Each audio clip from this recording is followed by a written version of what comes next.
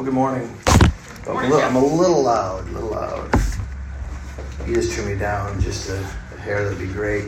Turn your Bibles, if you would, please, to the first book of Samuel, chapter 11. First book of Samuel, chapter 11. We're going to continue our progress through the book of 1 Samuel and pick up where we had left off last week.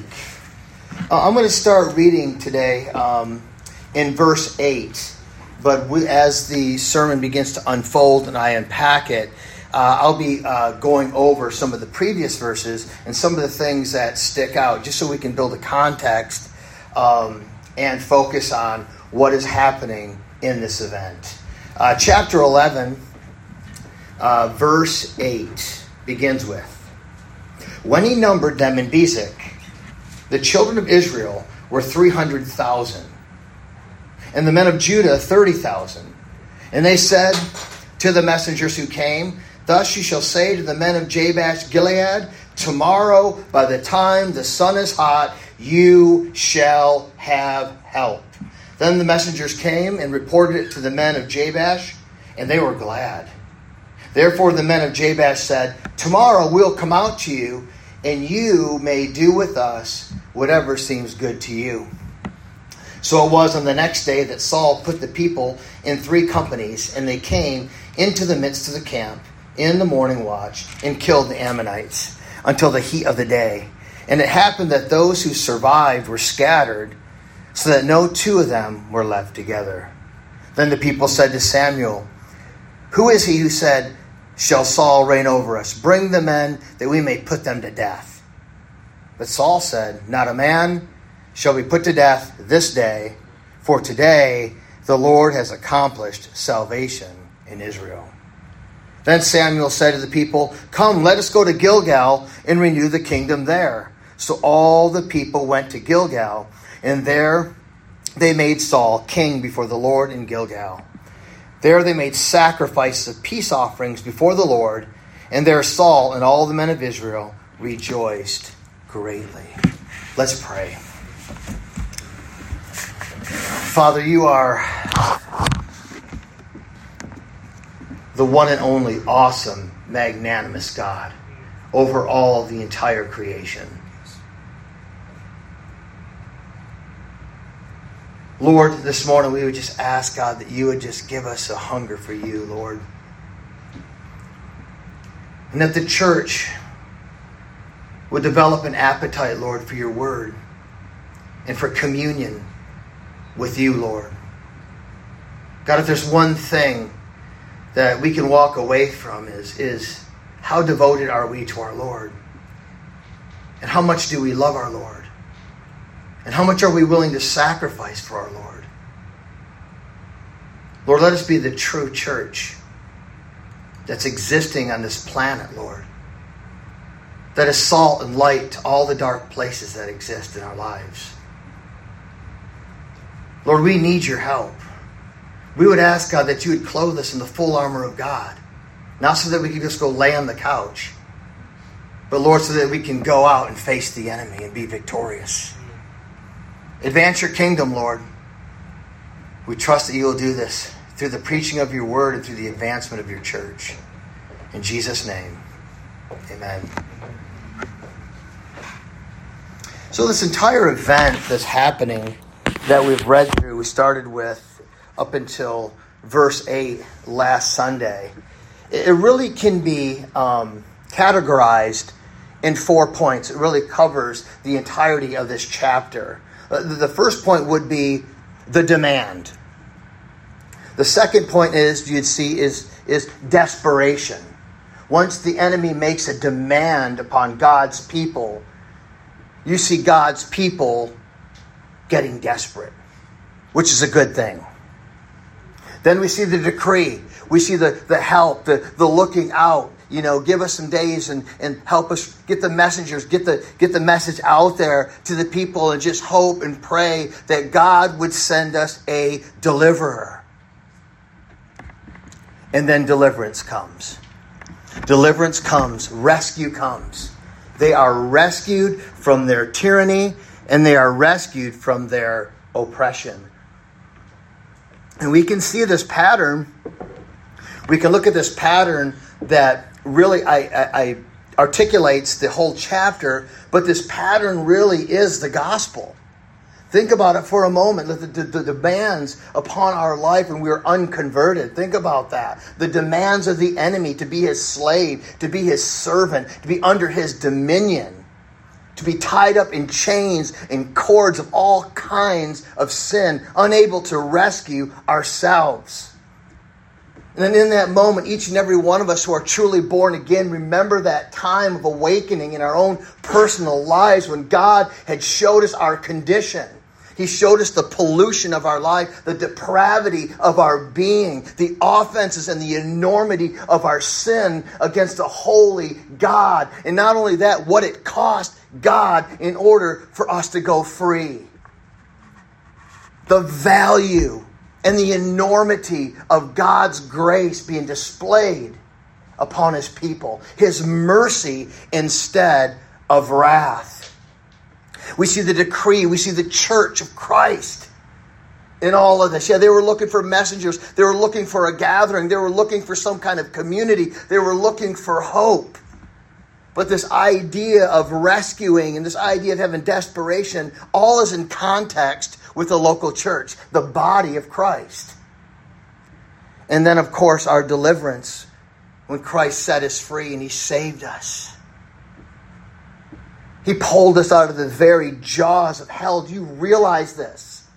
Could you imagine if you were to die in your sin and you were to fall under the holy displeasure of God for all eternity with no hope of escape?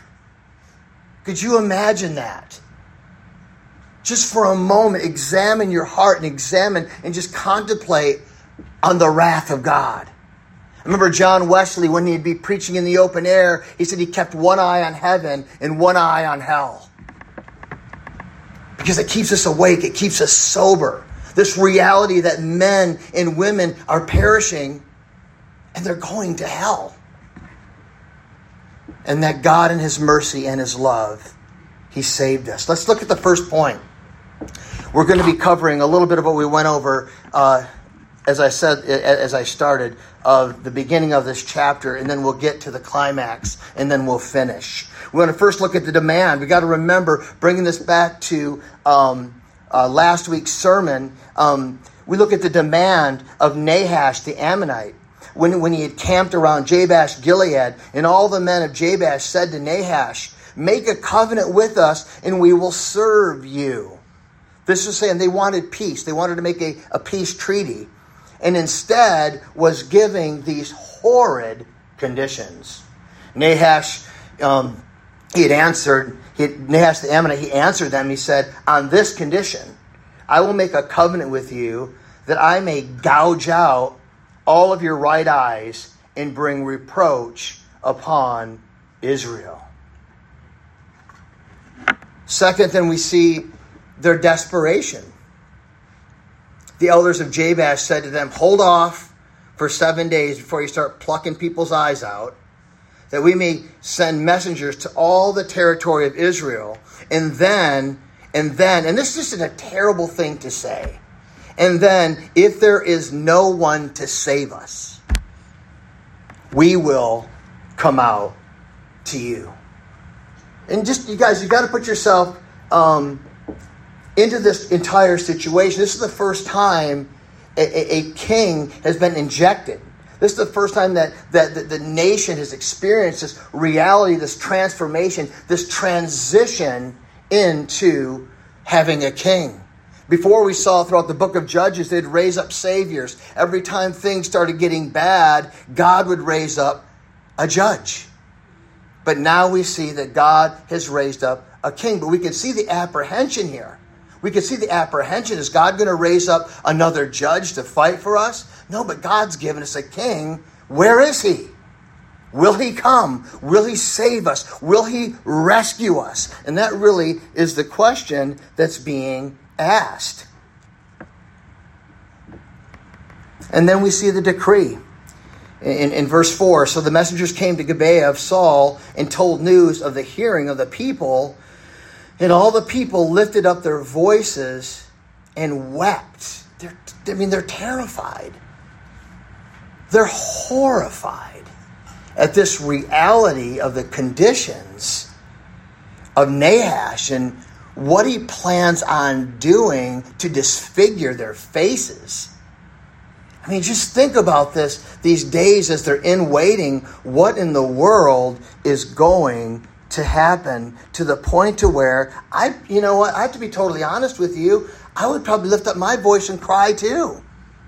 I can only imagine the oppression. You see, when we can really contemplate on how bad, not only just being oppressed and the oppression of sin, we then can understand the how great the salvation is. A lot of times when we see just how awful it is, how rotten the situation is, we can appreciate the rescue that much more. And even in our own lives, we see the law of God, the mirror of God, showing us how exceedingly sinful we truly are. We can totally appreciate our salvation. And this is what's going on here. They're in that breaking moment, and they're waiting, and they're hoping that rescue would come, because at this point, they're waiting in the balance, and all they can do is just cry.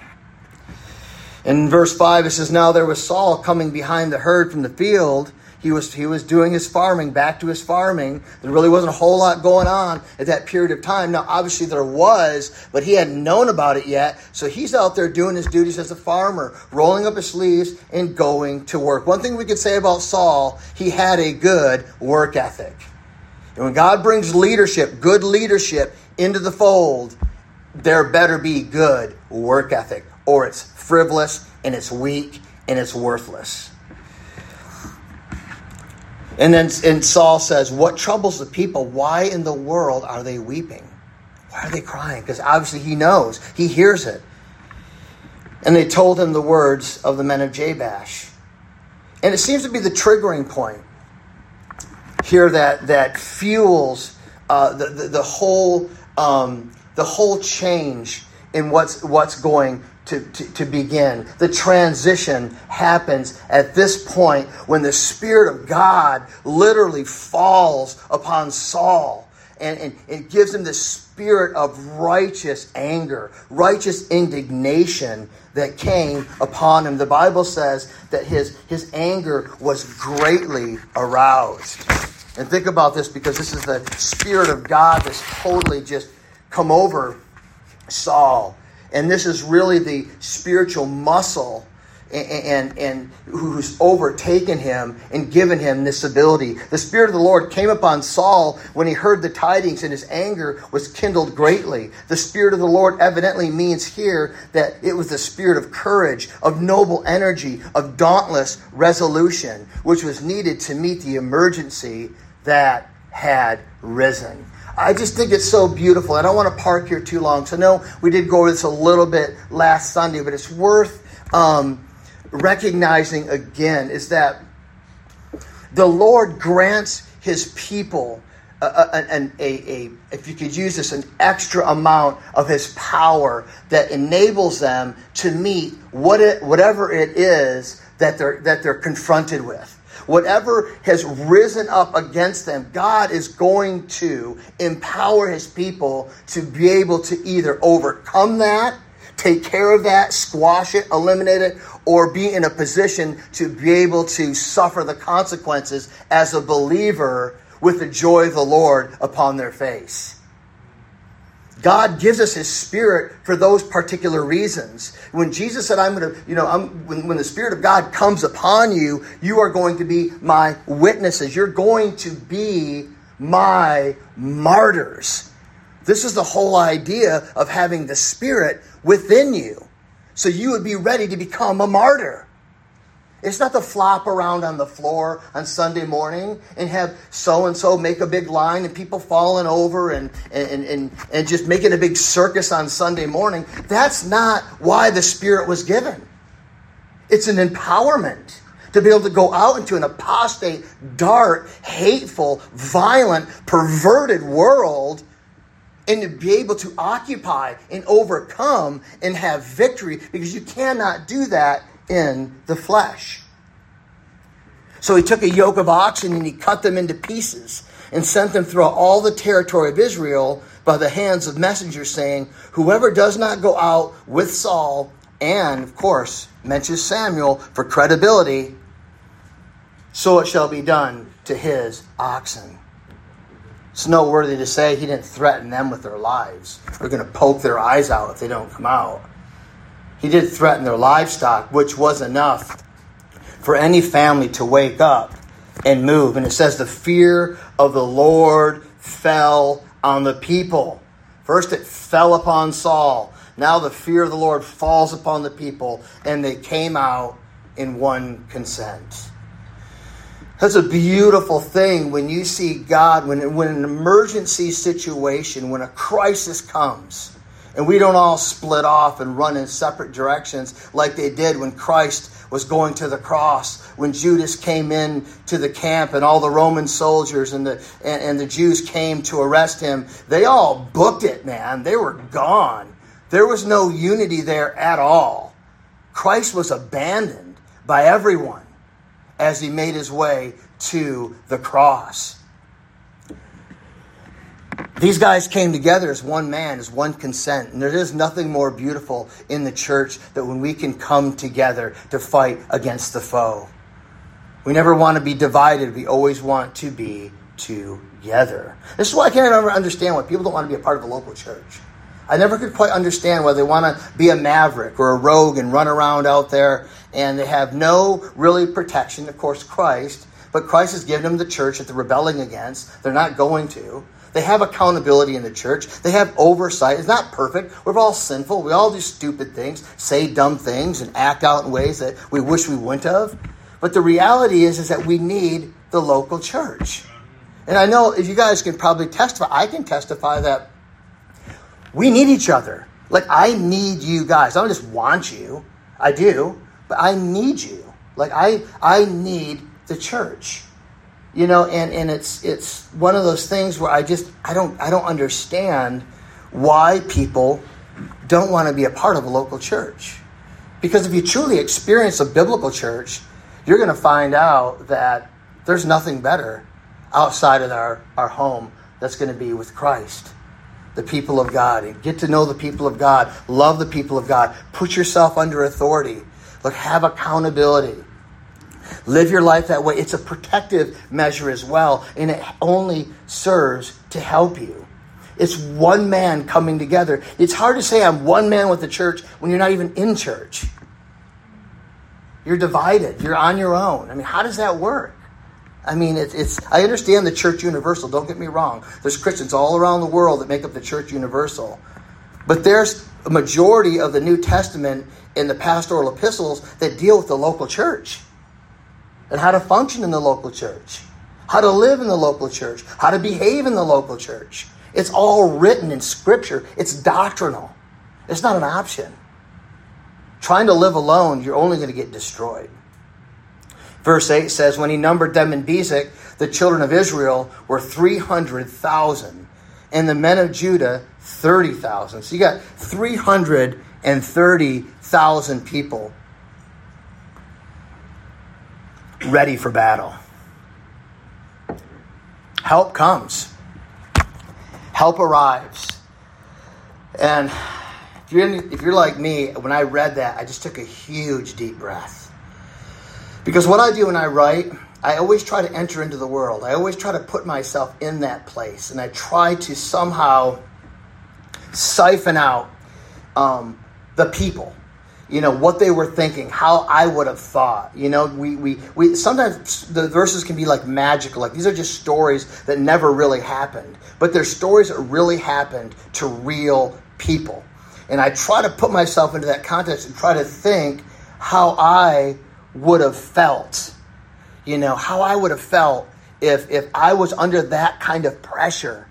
Thinking that, you know, I'm not just going to go to jail, but someone literally is going to take a knife and they're going to dig out my right eye. And then I hear these words that tomorrow, by the time the sun is hot, you shall have help. What a relief those words must have sounded in the ears of the oppressed. Tomorrow when the sun's hot, you not might, or we're hoping, we'll see if they feel like coming out or not. No, it's like, you shall have help. It was a certainty of the Lord. The Lord is coming. The Lord is reigning. Your King is on his way. And he's making plans, and he's going to thunder out against your enemies. You can rest assured of that. This whole idea of you shall have help really is deliverance. They're going to be delivered. It's the same word that is translated salvation in 1 Samuel 11:13. And it really means to save. These people are going to be saved. Now, I don't know about you, that moment when you repented of your sin and you came to Christ, there was almost that moment of utter relief. Like, oh, thank God. You know, for me, I was I'm not going to go in and glorify my vile past, but I would say I was such a monster that when someone had actually spoken to me about the gospel, I didn't argue with them. I didn't try to disprove it. I just said, are you kidding me? That's true? And he said, that's true. When you come to Christ, your sins are forgiven. I mean, it didn't take me long. I was ready at that very moment. They go, do you want to go pray about it or think about it? I'm like, no. I need to start again. I need to be born one more time. Because I screwed up the first time. I'm a mess. And if I can be born again, I get it. Somehow, spiritually, I understood the gospel. I got it. I understood substitutionary death. I realized it. And I just was so grateful that I was no longer under that burden. And I remember when I repented, I'm not kidding you. You know, people say, well, you just don't feel it. Some people don't feel it. I felt it. Like, I literally felt the weight come off me. I did. I felt different. The hairs of my arm, not everyone's going to have the same experience, but the weight come off my shoulder. My voice started to shake because I was about ready to cry, and the hairs of my arm stood up. And when I walked out of that little restaurant, I felt like a new person. I felt like all of that stuff is just gone. I just couldn't believe it. You know, and I believe how offensive it was. I began to tell all my clients as a personal trainer of what just happened to me. And about 80% of them didn't appreciate it. But I didn't know. I was just like, hey, you know, this is what happened to me. I'm so excited. I began to tell other people about what happened. I was delivered. You know, the rescuer comes and he delivers the people out of their bondage. You know, the messengers, they came and when they reported to the men of Jabesh, it says that they were glad. They were glad.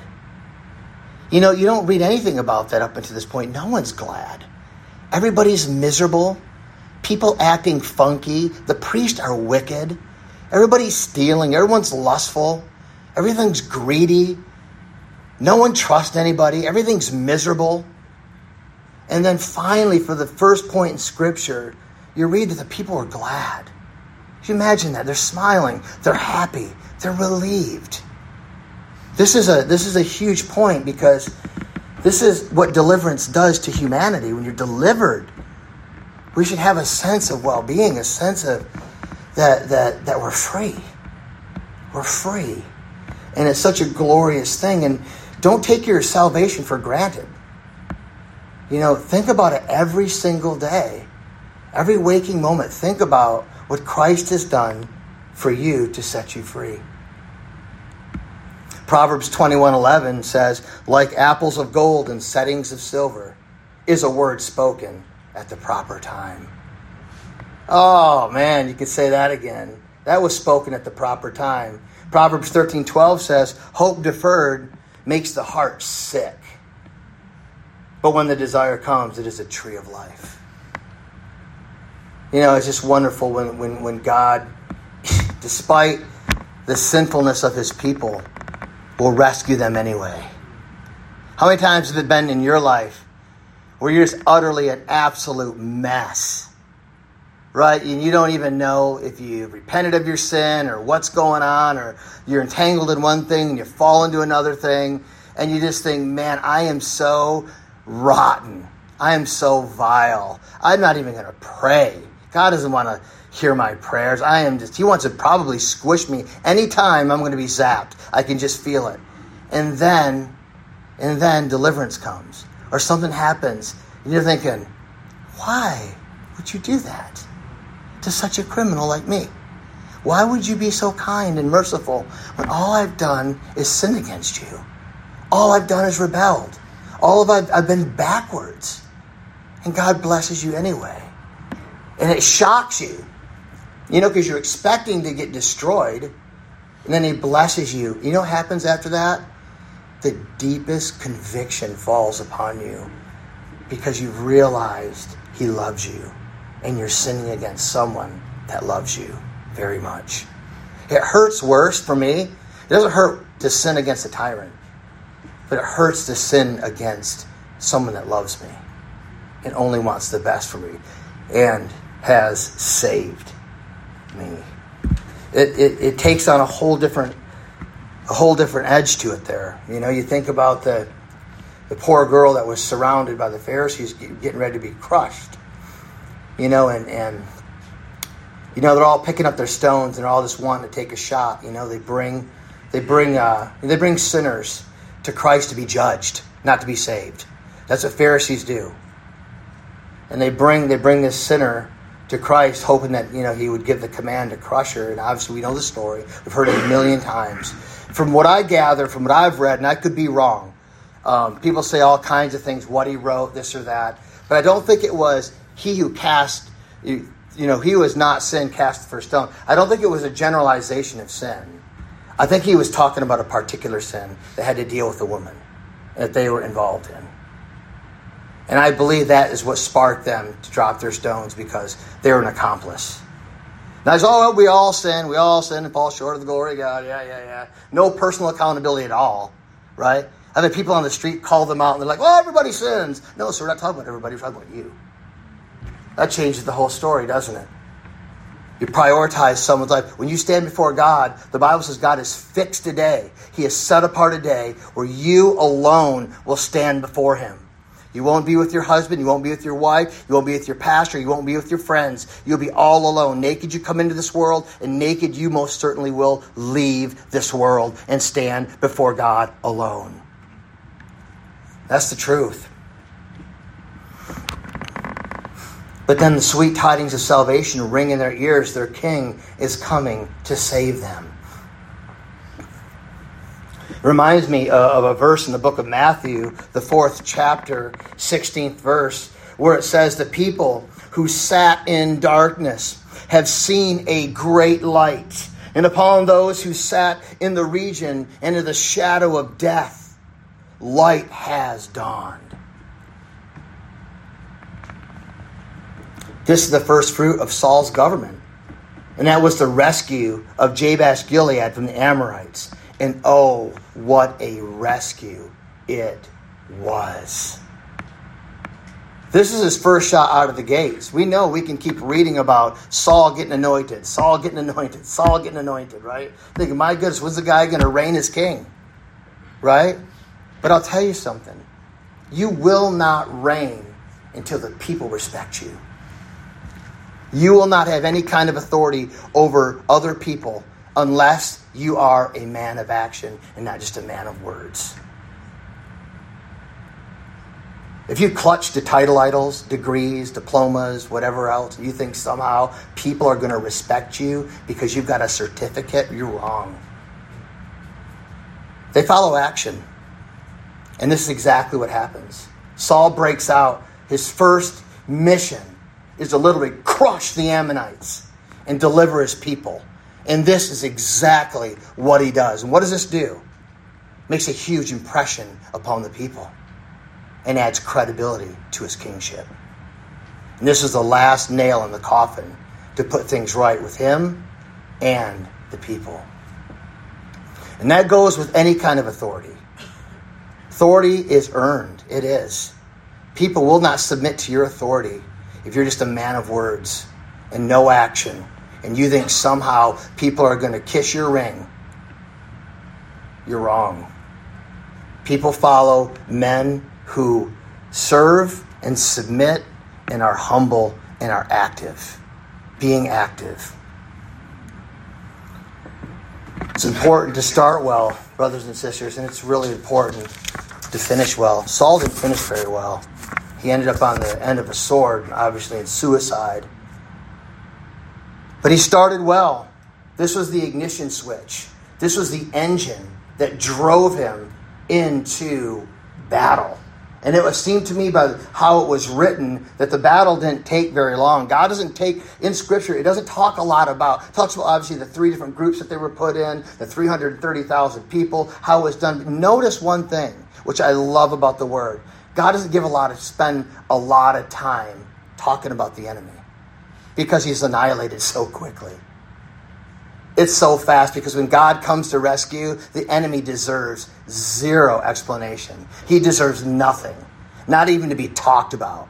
Because when God comes to rescue, he crushes and annihilates the enemy. It's exactly what he does. But we want to be as how Paul, when I think of starting well, we all want to start well, but how awful and unfortunate we see ministers and Christians who start well. And then by the end of their life, they fall to pieces. They start going downhill. They end up getting caught up in an adulterous affair. They get caught up in all kinds of things. Next thing you know, they're no longer around. I've had friends that I've known for years who were very, very accomplished in a lot of different ways. And now they hate God. They could out-preach me any day of the week. Now they hate God. They knew the gospel inside and out. They knew all the little reformed language, the things that we say perfectly. Now they hate God. Even one of them's turned into a skeptic. So let us start well, finish well. Paul said in 2 Timothy 4:7, I have fought the good fight.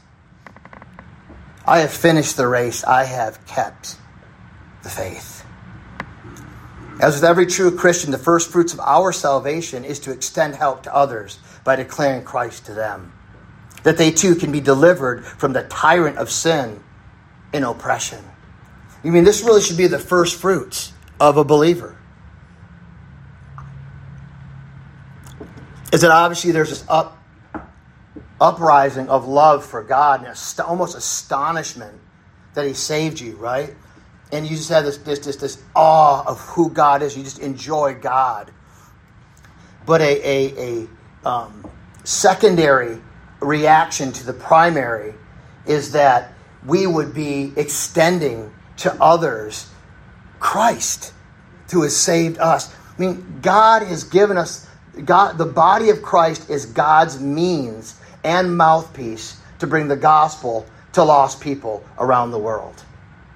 It isn't like we just hide out and then God does the work for us. We're the means of God. People are the means and by which God saves people. It's us. He uses people, saved human beings, to reach other human beings. This is God's way. It'll never change. It's usually more than likely, most of the time, you're going to get involved in evangelism. Isn't going to be on Facebook or any other social media platform. It's going to be face-to-face. And you'll find face-to-face is sometimes the most challenging and the most difficult, but it's the biggest threat to the enemy, and that's why you feel that way.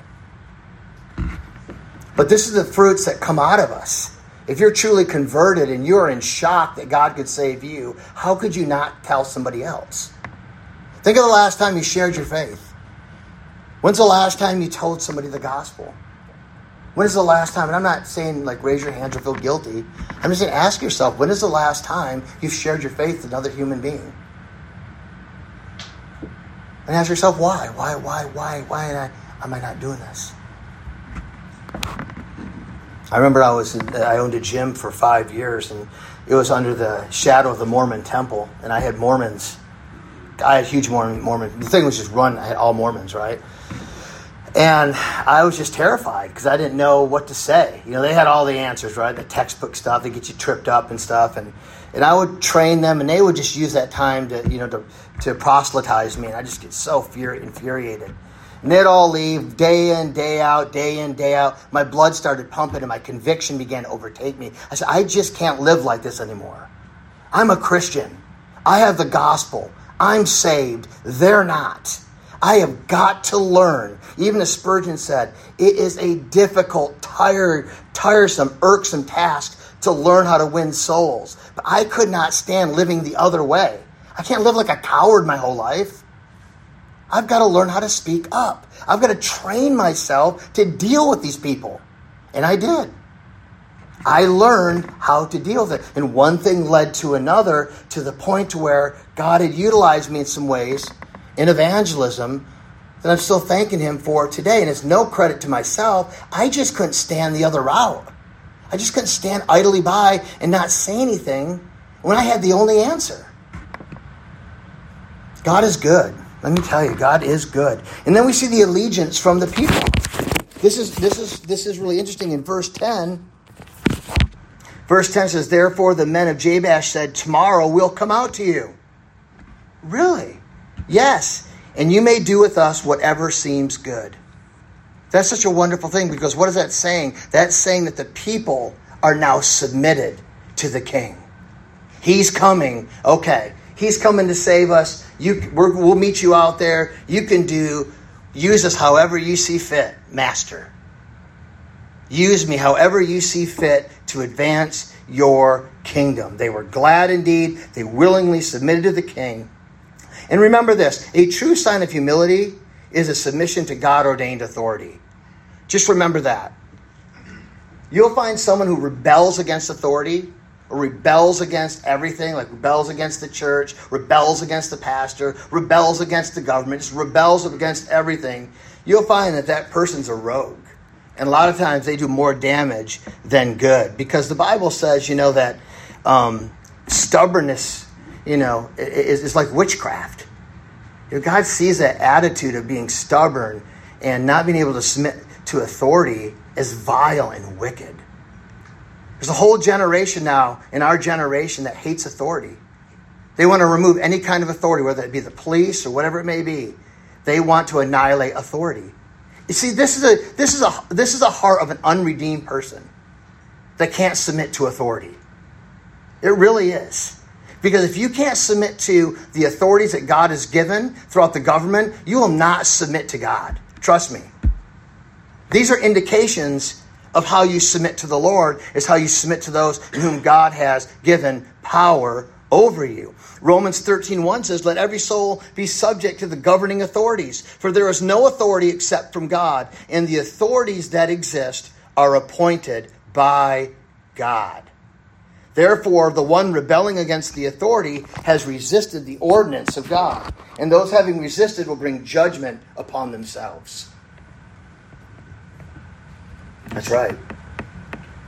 This isn't just government officials either. God has ordained authority within the home, within the church, and within the state. The church, it says, Hebrews 13:17, for those of you that want to hear a verse about how we should submit to leaders in the church, here's one for you. Obey them that have rule over you, and submit yourselves, for they watch for your souls, as they must give an account, that they may do it with joy and not with grief, for that is unprofitable for you. There's one if you want to see where God has ordained authority within the context of the church. Between man and woman, we see another authority here. 1 Timothy 2:12, I do not permit a woman to teach. Now, people get really irate when they hear that one, right? But we see the word or put in there.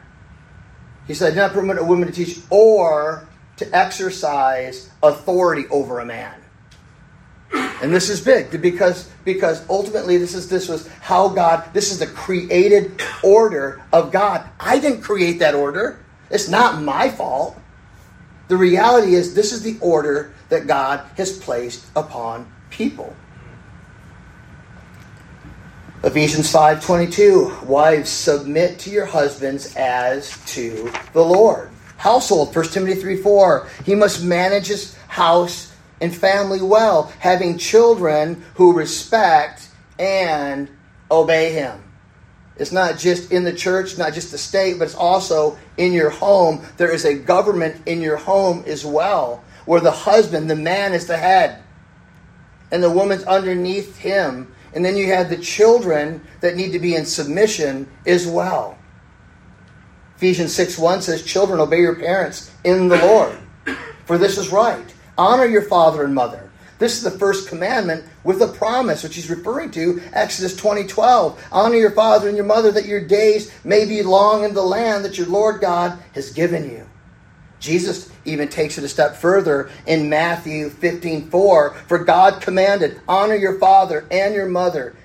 And check this out. This is from Christ in the New Testament, not the Old Testament. He says this, whoever reviles father or mother must surely die. Wow. In the New Testament.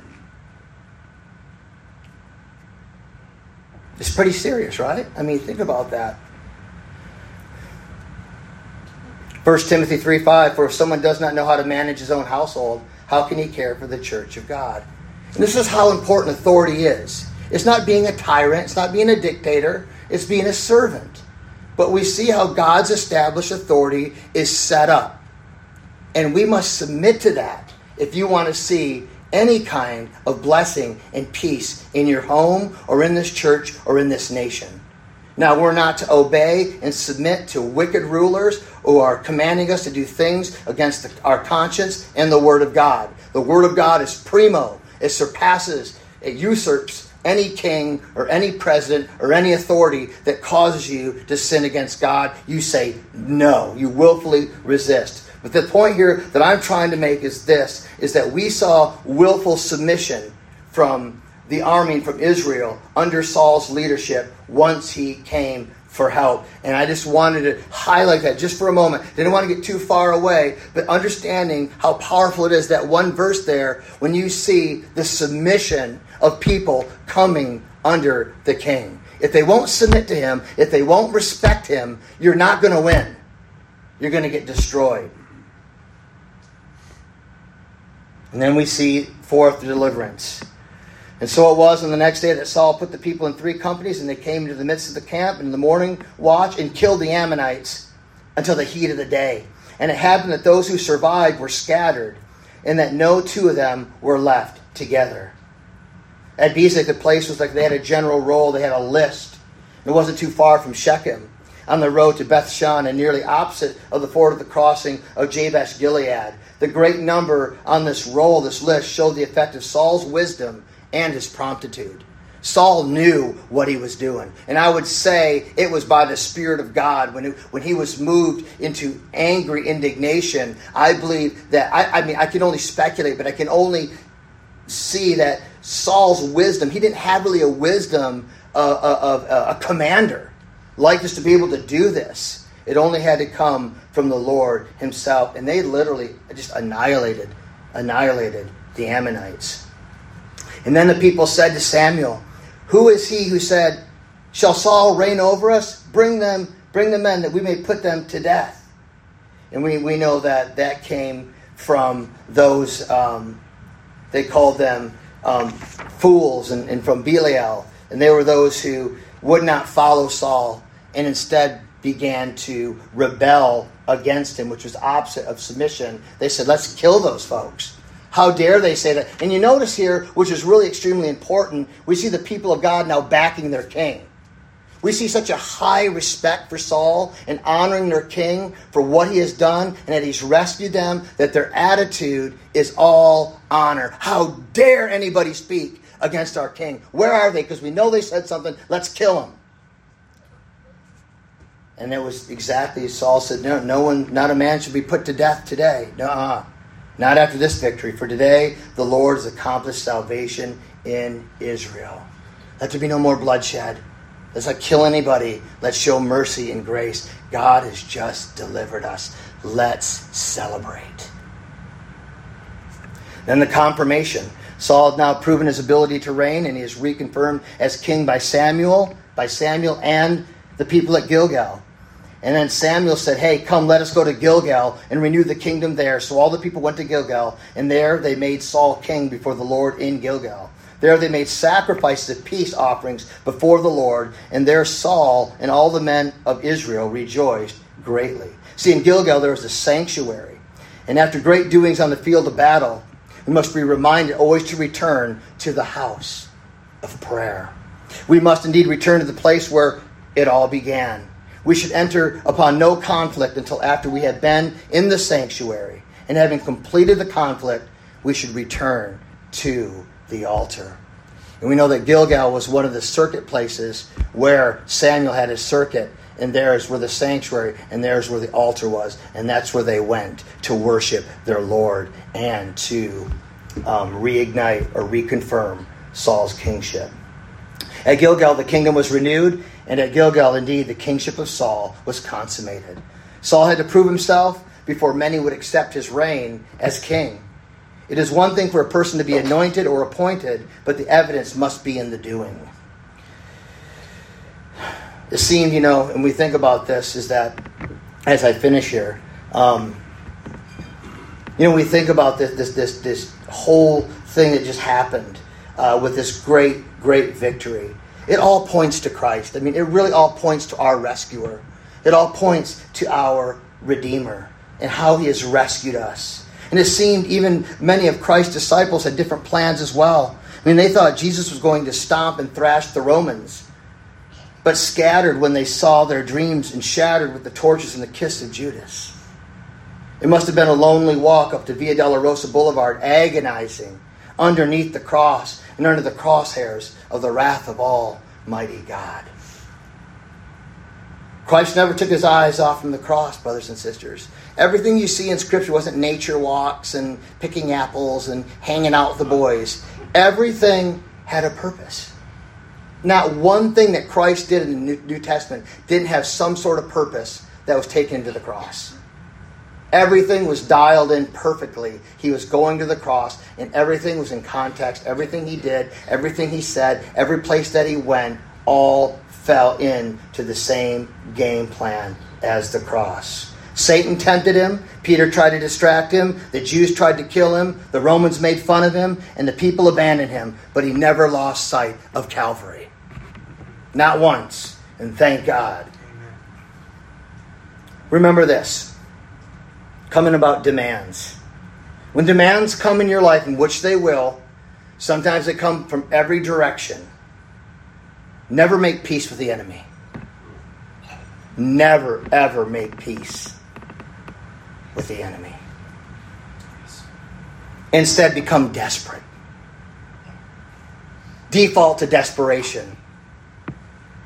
And don't take the easy way out, because eventually it'll be slavery and you'll be worse off than when you started. Get desperate. In times of great distress, do what the people of God did. They cried out to Saul, cry out to God, cry out to the King of Kings. The decree, seek shelter in Christ, but also in the local church. Do this. I tell you this for your own soul, for your own sake, not for my benefit. Honestly, we want you here. Okay, you need to be with the family of God. And deliverance. Your deliverance will come eventually.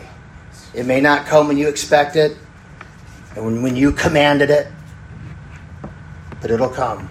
Most certainly, it will come one way or another. It'll either come in your lifetime or it'll come at your death, but it will come. Let's pray. Father, we thank you for our time together this morning. We thank you for your word.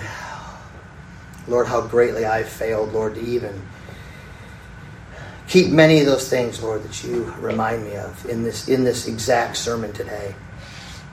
Help me, Lord. Lord, help me move into deeper waters. Lord, I pray over the church today, Lord, that we would join as one man, that we would unify for the glory of Christ, that we'd put away childish things. We begin to put all of our efforts into one thing, that's the worship of Christ and the advancement of the kingdom of God. In Jesus' name, amen. Amen. Amen. Thank you, Pastor Joe, for that beautiful message, for that wonderful